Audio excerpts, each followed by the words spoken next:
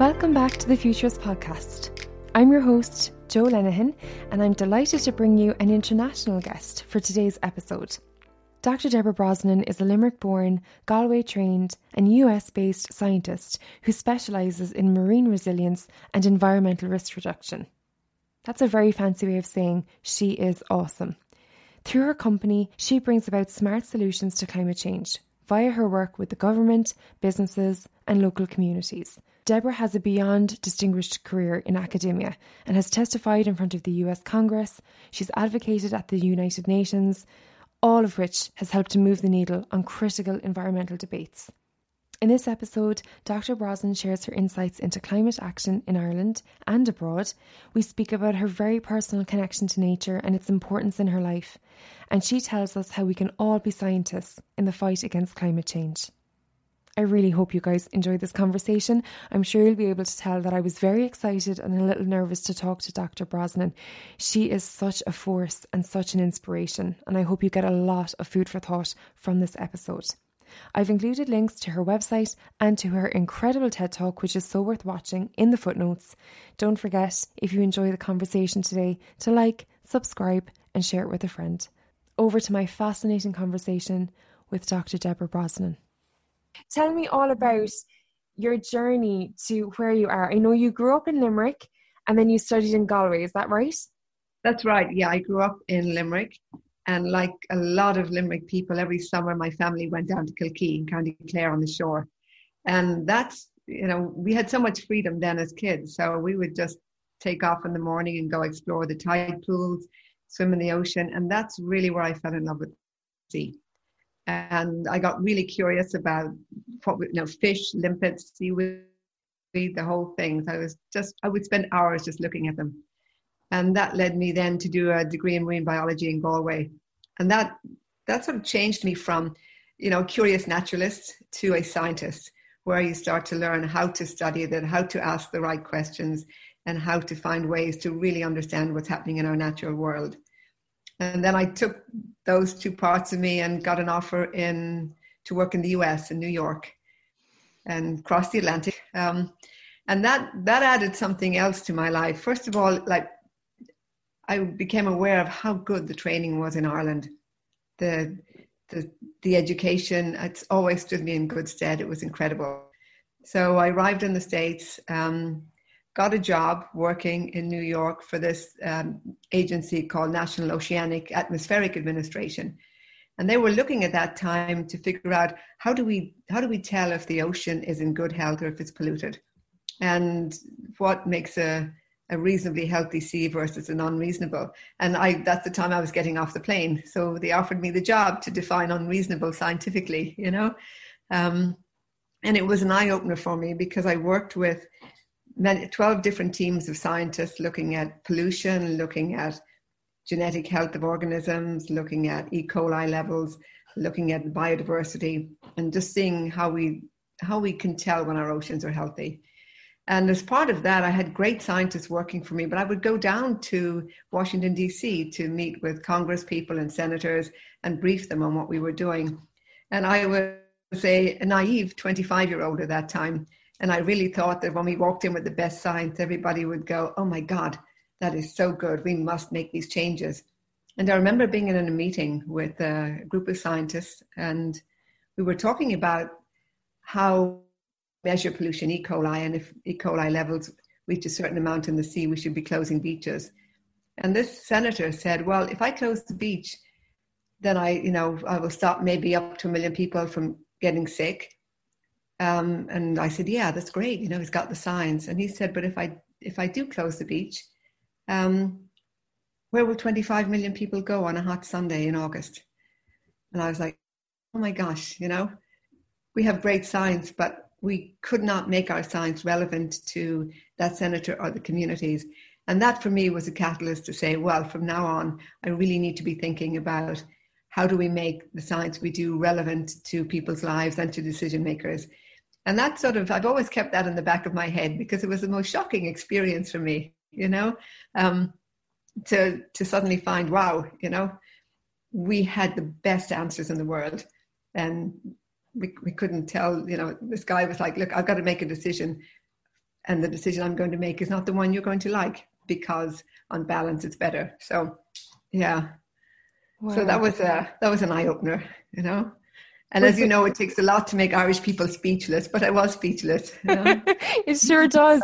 But I love that. I love that as kind of the opener to really your life's work, because everything that you do is based, as you said, in the practical, and you're so solutions based. And do you think that's maybe a lot of the problem with the conversation that's happened around climate change and around environmental action, is that it's been too science-based and it hasn't been adaptable for people? Like, people have felt like it's this thing that's over there that doesn't apply to them. And I know you're tackling that, but do you think that has been part of the problem, as to why people haven't gotten more on board? It's been too much in its own. Yeah. Absolutely. And I think that is, with climate change and more general, even with coronavirus, we've seen it, which is that we look at science as expertise. And either you're a trained scientist, and in which case you're over here, or you're not, and in which case we're with the rest of the world trying to figure it out. And I think that divide has polarized, and it's made it seem like, well, climate change is something that scientists study. It's almost a science problem as opposed to a human problem. And that if we want to understand it, well, let's bring the experts in, ask them to tell us their opinion, and then send them out of the room. Thank you for the information, but you're not part of the issues or solutions. I think we've got to get away from that. And I think the only way to get away from that is, well, two things. One is to have scientists and non-scientists in the room together, tackling the problems and learning from each other as they do it. Because I'm a scientist, but I'm also a member of my community. I've been locked down like everybody else. I've been concerned about, how would we all make a living? How will I be? How will my kids be? How will my neighbors be? How do we come out of this? So scientists, we have exactly the same challenges, exactly the same anxieties as everybody else. But we're also scientists, and we can bring that into a room. Community leaders are usually the representatives of their communities. They're talking about community values, what matters, how a community sees itself as a coherent unit.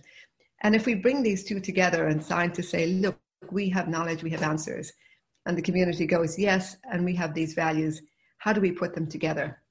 Then I think we move away from climate change as an us versus them, or coronavirus as, wow, we all need to wear masks and be locked down, versus economic destruction. And I think we can do so much. So I totally agree with you. I think that's a huge part of the problem. And if I can just make one more point on this, which is we're all actually scientists in one form or another. Kids, little kids think like scientists. They ask questions like scientists. They're aware that there's, it's not black and white, that there are different options and solutions. And they do that instinctively. And even all of us. So let's say you're going to go to work. And I'm pretty sure that if you're walking to work, you know how long it's going to take you to walk. If you take a bus, how long it'll take you to get there by bus. But there's an uncertainty as to whether the bus will show up on time. And if you drive there, and then there's all those uncertainties. That's what science does. We look, we measure, we come up with measures of uncertainty, and we come up with solutions that you can do it. So, we're all scientists to some extent, and some a bit more involved than others, So you obviously got me on my hobby horse. I do think that science is relevant, and I think we've got to get more people together on it. I really love that. And I love that you've said that we're all scientists, because I know for myself, science was never something I felt I was good at in school. And then I suppose when you go into adulthood, you do kind of put it in a box. And especially when it comes to climate change, I find myself, sometimes I get a little bit overwhelmed looking at the real science behind it. And that's my big thing for next year, is to try and get more ensconced in it, because you're right. It's something that everyone can learn to understand and be a part of. And actually, I agree with you. I think the more people who are involved and feel like they can be a part of the science of it, the easier the solution will be for all of us. So you took all of that great approach to everything that you had learned, and then you manifested it and put it all into this amazing company that you built, Deborah Brosnan and Associates. So can you tell us a little bit about the work you do and how you are bringing those practical solutions to all kinds of people and companies? Yeah. So I put the company, you're right. I put the company together to basically leverage the knowledge we had to help people who are dealing with environmental risks. And we work primarily with the private sector. We work with investors, we work with companies, we work with developers, and we work with governments. They're our primary group. We also work with nonprofits. And what we do is we work with them to say, look, let's say you're a developer and you're going to do this very major development. We start off by saying you're going to do it on nature, you're going to do it on a landscape. And the first thing you have to understand is, how does that landscape work? What's its natural rhythm? Is it subject to flooding? Is it at risk from sea level rise? Is it, are there forest fires? Any of those issues. And what happens if you change that landscape? How do you disrupt the rhythm? So we come in and we look at the risks associated with it. And then we work with them to say, what are the kind of solutions in your development that will help nature and still give you the financial return on investment? Because business people are business people at the end of the day. They're in it for profit, no matter how you like them to think differently. That's what they're in there for. If they're a public company, by law, they have to, give value to shareholders. So I'll give you an example. We had one project that we've been working on. This developer came in, a whole group of people, they multi-million-dollar project, and they wanted to develop in this area. And we went out and we looked at the environment, and some of it was in good condition, but other parts had been very heavily used, sand mined, cut down. So parts of it were not in good shape at all. And the overuse led it to be more at risk from sea level rise and storm surge. So we went back to the investors and said, look, if you want to invest here and protect your investment, you need to restore the sand dunes and you need to restore the natural vegetation. That will give you an environmental benefit. It will help protect you against sea level rise, and it will have a huge biodiversity benefit as well. And they said, okay, let's do it. So we are now in the process of rebuilding 7 miles of sand dune and revegetating it with natural vegetation. And so we're monitoring how will this look when we're done, or when they're done, compared to when we started. So those kind of options of being able to look and say, in your case, nature is going to be your best ally. It will cost up front, but it will save you a fortune in the long run, and doing it that way. So there's some of the kind of work that we do. It must be unbelievably satisfying, because I think for so many people, myself included, trying to make any kind of change sometimes feels like you're just doing something into a vacuum, because it feels like this hugely and like enormous problem. And you just wonder sometimes, with me recycling this piece of cardboard, am I really making any difference? So for you, it must be unbelievably satisfying, especially when it's a massive project like that, to be able to say, we've made a practical change, 7 miles of sand dunes. Like it must be lovely to be able to measure that change. And when you look back on all of your work, see all the things that you implemented. I'd love to know if you feel like attitudes have changed from when you started the company to now. Do you think people are a little bit more open to considering the environment, or are business people just business people and it always is the same conversation? Or do you think people are a bit more engaged and aware now of how important it is to consider those things when they're undertaking a big project? I think it's changing, but I don't think it's changed yet. I think coronavirus it's giving people time to reflect. And we know that one of the origins of coronavirus is the fact that we were cutting down, humans were cutting down forests in Asia. And it wasn't a matter of if, it was a matter of when, because we're, pushing animals and humans together more and more. So I think there's greater awareness. At the same time, kind of operating against that is greater economic uncertainty. So we're in this push-pull kind of situation of where usually you see the most growth. So we do have an opportunity to work with businesses, and businesses are thinking differently about sustainability. And some of that is coming from their own, individual recognition of the role we have. But a lot of it is coming from people like yourself, young people, shareholders, who are saying, excuse me, this is our world, and what kind of a world are you creating for us? And, we want to have nature. We want to be, recycling. We want to be responsible. And so I think that businesses are responding to those pressures. I think government's responding to those pressures. We're seeing London just announced that they would make public companies disclose their carbon risks, which is huge. It's mandated. European Central Bank is going to review all of its investments in relation to climate change. So I think the pressures are coming from everywhere. And that's going to force businesses to act differently, to think differently. But they will still be businesses, you know. So you obviously, I saw that as well. I saw that London brought that in, which is incredible. But do you think that we need more laws like that to kind of force people to get on board and make those changes? I mean, because as you said, most companies, unfortunately, probably won't unless there's an impetus to. So is it important to have all that legislation put in? Yeah, I think it is. I think you do need a carrot and stick. I think we need the laws, I think we need the regulations, and we need the policies. And they set the boundaries that companies must, you must disclose your carbon risks, because without it, why take action if you've got a lot of other things going on? So I think we need those. And at the same time, we need incentives. So if you are a company or a business and you say, look, I'm going to go the extra mile for the environment, I'm going to do more. Maybe there's a way to give a tax break or an earnings break or something that rewards that kind of effort. So I believe we need both.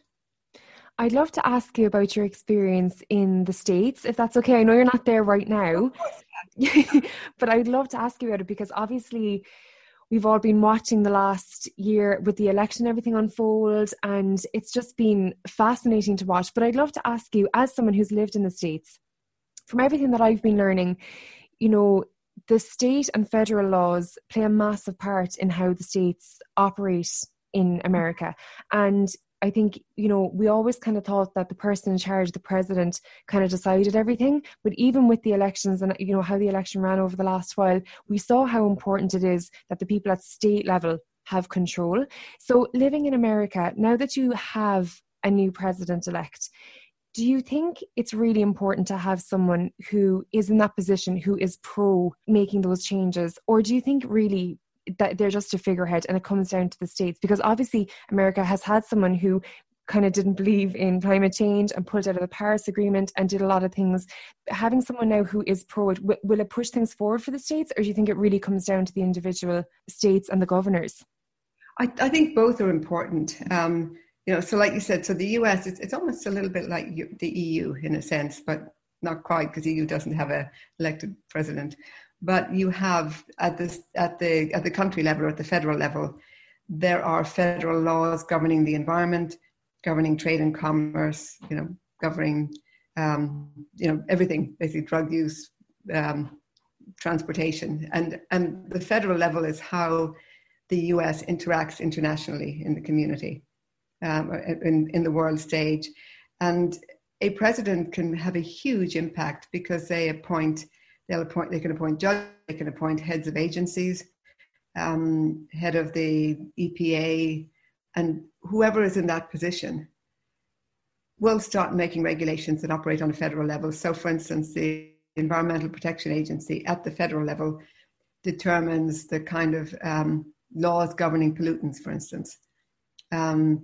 And if somebody changes those laws or weakens them, as happened under the Trump administration, then businesses have can pollute much more. Below that, most of the states have their own State Endangered Species Act, their own state controls over pollutants. And generally they work pretty well together, the federal and state. But what we saw with the Trump administration, for instance, was that he relaxed a lot of the major environmental laws. So states like California began to step up, and then the states start to take precedence over climate change and environmental protection. So the tension between the two was really strong. But on the other hand, the US as a nation is the one interacting with the World Health Organization or with the Paris Accord, or with international conservation treaties. So it's really important that the president is a really important role. It's a lot of power with it, even though you have Senate and House to offset it, but it's a huge role. And I guess at the end of the day, it often has the defining role for how the US develops and how the US manages its resources. And the states have a lesser role. And what I found being in the States is that there's a tension between how much power the states have versus the federal government. And it goes back and forth. Some presidents want to devolve more power to the states. Others want to keep it more in the federal level. And it'll always be like that. It's not necessarily too different in Europe. And I think part of there's many reasons on the Brexit, but this idea of who has power, who manages Ireland's fishing resources? Is it Ireland or is it the EU? And so that sort of tension is always there. Are you feeling a bit more positive about Biden? Do you think he's going to make some changes that will help? I do. From my perspective, yes. Obviously he is aware of climate change. He's somebody who pays attention to the science, and he's already starting by saying, we're going to play our part as a citizen of the world, and we're going to protect our environment, and we're going to try and protect jobs, and he takes coronavirus seriously. So in my view, for people in the US, all three of those bode very well. That's great to hear. And then speaking about Ireland, I'm not sure how much I can quiz you on it, but looking at Ireland from your faraway place, how do you think we're doing in terms of changes we're making, policies that are being implemented? On the ground here, it doesn't feel like there's a lot being done, but how do you think we're doing, and what kind of changes would you like to see happen here? So I think two things. I think, first of all, Ireland is not having the debate about climate change, which is fantastic. I mean, in the US, we even still see the debate: is it real? Is it a hoax? I think that debate is dying down now. But Ireland is already saying, look, we know climate change is real. We're looking at the data. We're experiencing changes. And as a nation, we need to do something. I think way ahead on that. But then doing something is a lot harder than actually doing it is harder. And Ireland has a mixed record. It hasn't met its targets, its national targets or EU targets, which I'm sure is disappointing. It's transportation, dairy are the two big ones that have really been holding it back. And then I believe the National Mitigation Plan got tossed out because it wasn't solid enough. So it's mixed, and tackling climate change isn't easy, and it's always easy to give advice, but actually doing it on the ground and making sure that what you implement will work and work for citizens. So I wouldn't want to say, hey, here's what Ireland should be doing. But I think that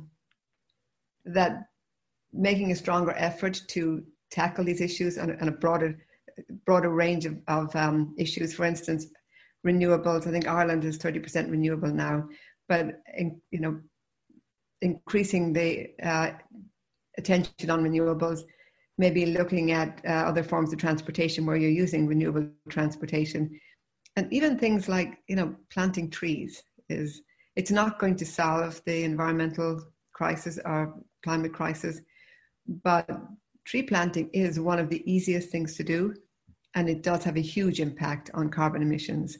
So we've got to look at it across the board, There's a wonderful Irish company called Grown Clothing. It's run by firemen who have this hemp clothing company in their spare time, and they're fabulous. And they bought a large plot of land in Wicklow with all the money from their company. So this year they've launched a whole new company where basically you can plant a tree or buy a tree for someone, and you get a beautiful card to tell you where it's planted and how it's doing. And it's really made planting trees quite glamorous and something that everyone can kind of get on board with, because you have this beautiful piece of art to kind of hold and to have. So I definitely think the tree planting thing is so exciting. And again, if it's that thing where people feel like they have something to show for it, they can measure it and they know that it's real. So I love that it can be as simple as tree planting. That's awesome. I want to talk to you about your TED Talk because it's wonderful. And the second I watched it, I sent it to my mother, because she is a free diver and wants to be in the ocean every other day, and she is missing the sea so much at the moment because obviously we can't travel too far. But I sent it to her right away and she loved it. And the thing that she loved about it was how much you talked about finding hope in nature, and how really, behind everything that you do, it's this love of nature that just propels you and keeps you going. So I would love for you, I'm going to encourage everyone to go and watch the TED Talk because they just need to hear you say it yourself. But can you talk a little bit what you get from nature and why you love it so much and the inspiration that it gives you to keep going? Yeah, well, thank you first, and thanks to your mother too. And I'm so delighted that she's a free diver. That's fantastic. Good for her. Yeah. So I for me, you're right. Nature it's a source of inspiration. Like I said, when I was a kid, I just would spend all my time in it, and I think it is the most healing place. And I think everybody is reconnecting with nature. Coronavirus. What is it that people were saying? Oh my gosh, I see birds more. I'm aware of these things more, and I think we are part of nature. We are just simply part of the natural world. And we have our cycle of, birth, death, and change. And to me, when I go out in nature, I feel connected to that system, to both to the beauty of nature, but also the rhythm of nature. Systems change, seasons, you have droughts, you have floods, you have hurricanes, and you see that nature experiences all these kinds of changes. And it's resilient and it comes back. And so to me, there's just an emotional beauty, but there's also a learning. I watch the natural world unfold and I think, boy, this is like our lives, And there's so much you can learn from nature. And it gives you that feeling of, I suppose in a way, empowerment and resilience because we're part of that system. It's very healing. Yeah, during the talk, which I'm sure everyone will see for themselves, but you talked about just closing your eyes and imagining yourself in your favorite place in nature and just what that does. Like I did it and it really does. It changes your whole physicality. It is so powerful and it's so important that we protect it and do whatever we can. I know we were speaking before we started the podcast about how much this year has just thrown everyone out of whack and all of our best laid plans were changed and everything. But how does the next 12 months look for you? What are you working on? What are you excited about? So, I mean, you're right, we're all upended. So I've taken a bit of time, I think, like everybody else, to step back and say, where do I want to take what I do next? And I love what I do and I want to do more of it. That I am quite sure of. So looking forward in the year ahead, there's two things. One, we are going to launch a major coral reef restoration approach to take how we restore reefs from, a sort of a small scale, which we tend to do, to trying to make it more industrial. And we're working with some very major players to figure out how we do that. So we'll get that started in the new year. So as a very practical, just purely practical, being in the field, sleeves rolled up, I'm very excited about that. The other thing that we're working on is actually figuring out how to help companies deal better with climate change and what's called ESG, environment, social, and governance. And the first word in that is environment. And what does it mean? What does it practically mean? And how do you measure your way of benefiting the environment against what are the economic return on investment? I think one of my goals is to help companies realize that the environment is not a cost, because that's often how they walk into it, but it actually can be a benefit and it can have a positive bottom line. And how do you measure that? And how do you show value to the community and to the company? And so for me, that's something I want to do more of, because we talked about it earlier. There's a polarization between sometimes environment and economics that is a false dichotomy. So, personally, that's my internal mission. Practically, I'm very excited with the projects we're doing on sort of development in nature. So. There's another amazing doctor, another Irish doctor, Dr. Dorothy Maxwell, who I spoke to a couple of months back at the start of the lockdown, and she talked a lot about environmental profit and loss and how, companies should be taking that into account. How much water do they use? That should be a cost. How much air do they use? So if that could be implemented over the next 10 years, that would be a massive change and would really revolutionize everything, right? Like that's what we should be doing. Yeah. Yeah, no, she's absolutely right. She sounds great. Yeah. And this idea that nature provides us with services that if we had to pay for them, would cost a lot, whether it's clean water, we've been doing work with mangroves and marsh restoration and actually looking at how much they contribute to reduction in storm surge, how much money they save the communities. and how they filter pollutants and make the water cleaner. And, we don't put a dollar value on them, but if we did, it certainly change the whole equation, the whole balance. It really, really would. Well, your coral reef restoration, I think we could have a whole podcast episode on that alone. That sounds incredible. Yeah. I'm excited about it. I think we're going to learn a lot because we're moving it out from we're scaling, and when you start to scale anything, it becomes a very different proposition. So it's going to be interesting and a challenge, and I'm looking forward to it. Yeah. Oh, it's so exciting. Well, listen, I know you're a busy woman and I don't want to keep you much longer, but for anyone who's listening, is Twitter the best way to keep up with you and all of your interviews and your talks and everything? I guess that's the best way for people to find you. Yeah, I think Twitter. I'm doing more on Twitter now. I was, I've not been the best social media person. At Twitter, LinkedIn, Facebook, any of those. Yeah. Amazing. And I'll put the link to your incredible TED Talk below as well, and to your website for the company. Thank you so much for the time, and good luck with 2021. And I would love to come back and do another episode for sure again. Thank you so much. So thank you so much for having me. I so enjoyed this conversation. It was wonderful.